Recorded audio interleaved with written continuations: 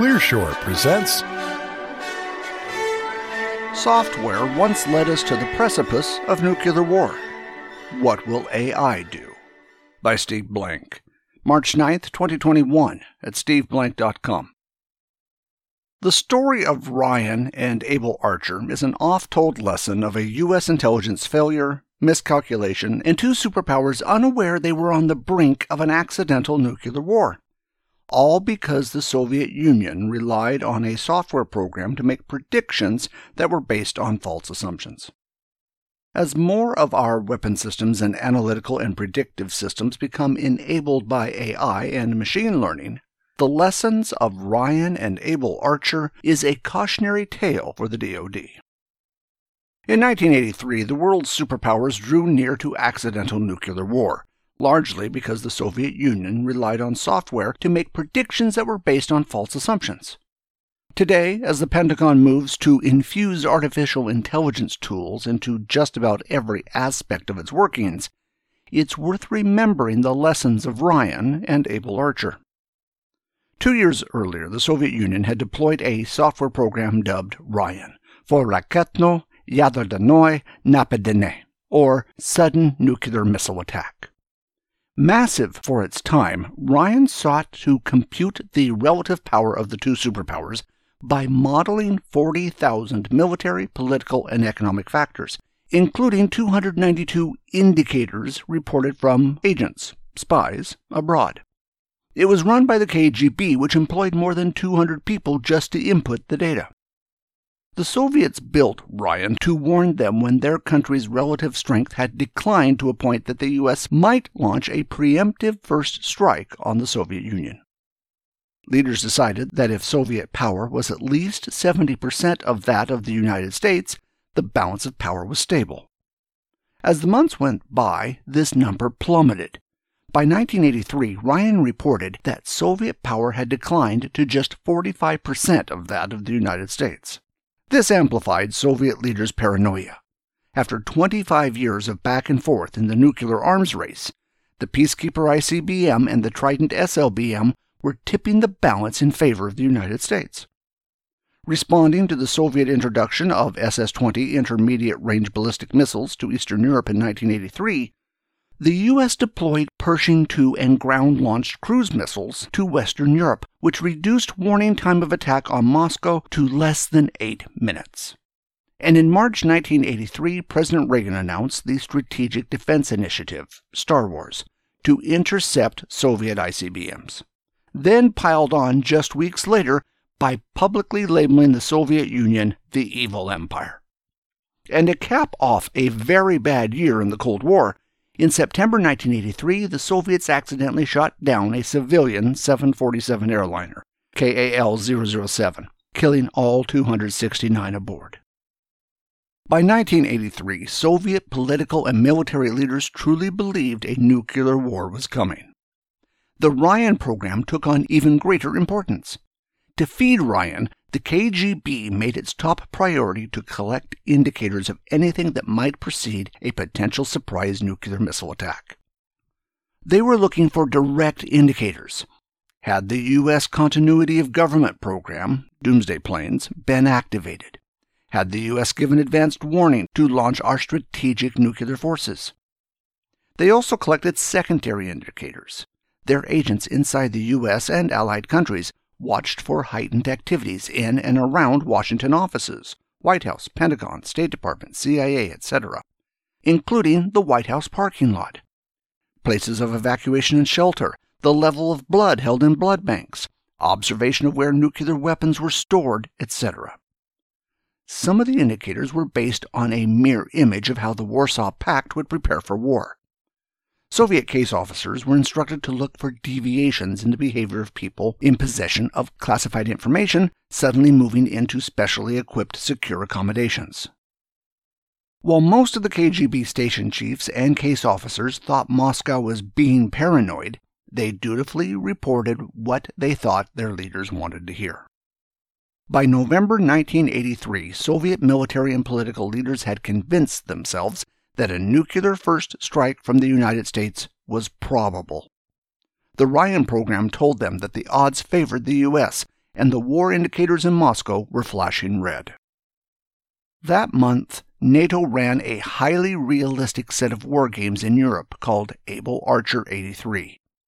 These included an airlift of 19,000 U.S. soldiers in 170 aircraft, under radio silence to Europe, the shifting of commands from permanent war headquarters to the alternate war headquarters, and practicing nuclear weapons release procedures. In reaction, the chief of the Soviet Air Forces ordered all units of the Soviet 4th Air Army on alert, which included preparations for immediate use of nuclear weapons. It appears that at least some Soviet forces were preparing to preempt or counterattack a NATO strike launched under cover of Able Archer.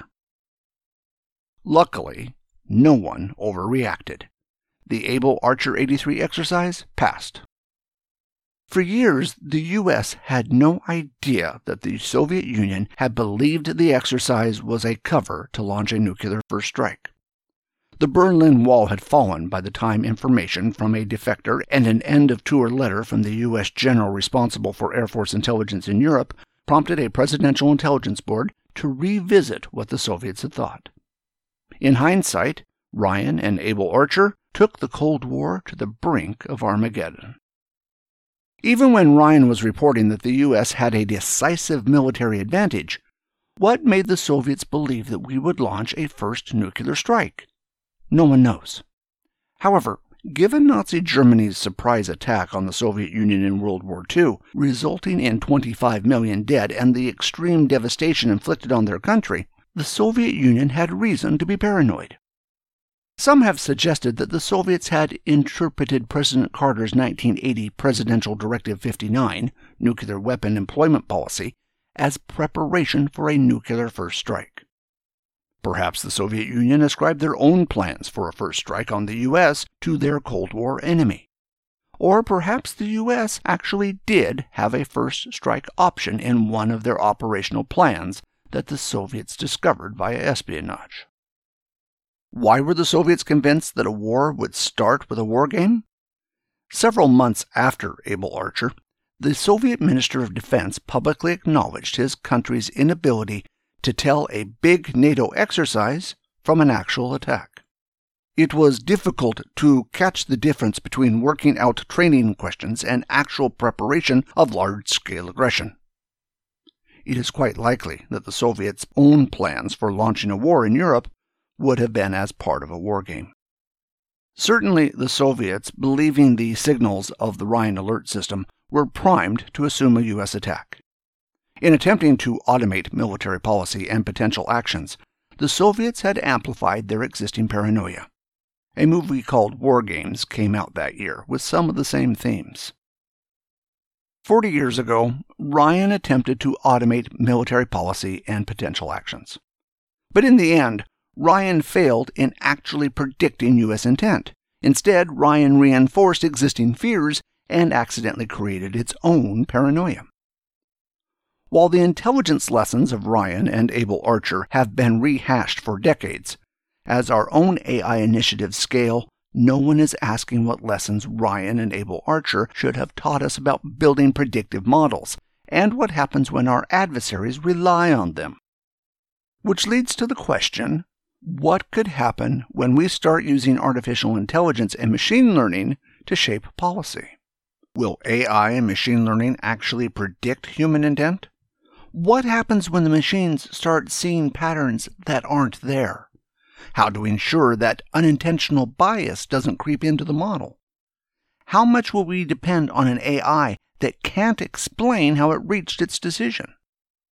How do we deconflict and de-escalate machine-driven conclusions?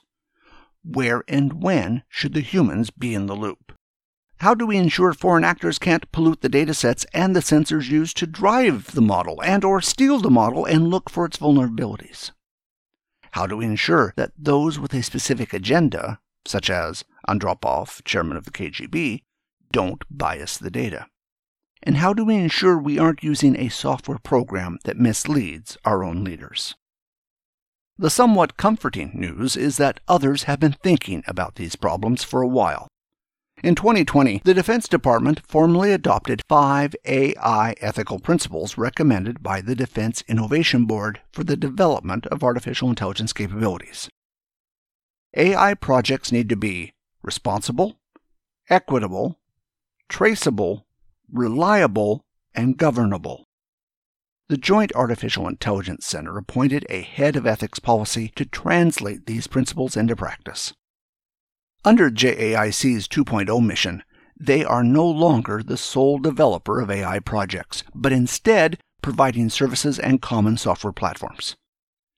Now it's up to the JAIC Ethics Front Office to ensure that the hundreds of mission areas and contractors across the DoD adhere to these standards. Here's hoping they all remember the lessons of Ryan. Lessons learned. Ryan amplified the paranoia the Soviet leadership already had. The assumptions and beliefs of people who create the software shape the outcomes.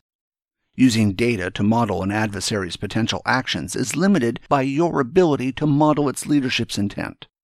Your planning and worldview are almost guaranteed not to be the same as those of your adversary. Having an overwhelming military advantage may force an adversary into a corner. They may act in ways that seem irrational. Responsible, equitable, traceable, reliable, and governable are great aspirational goals.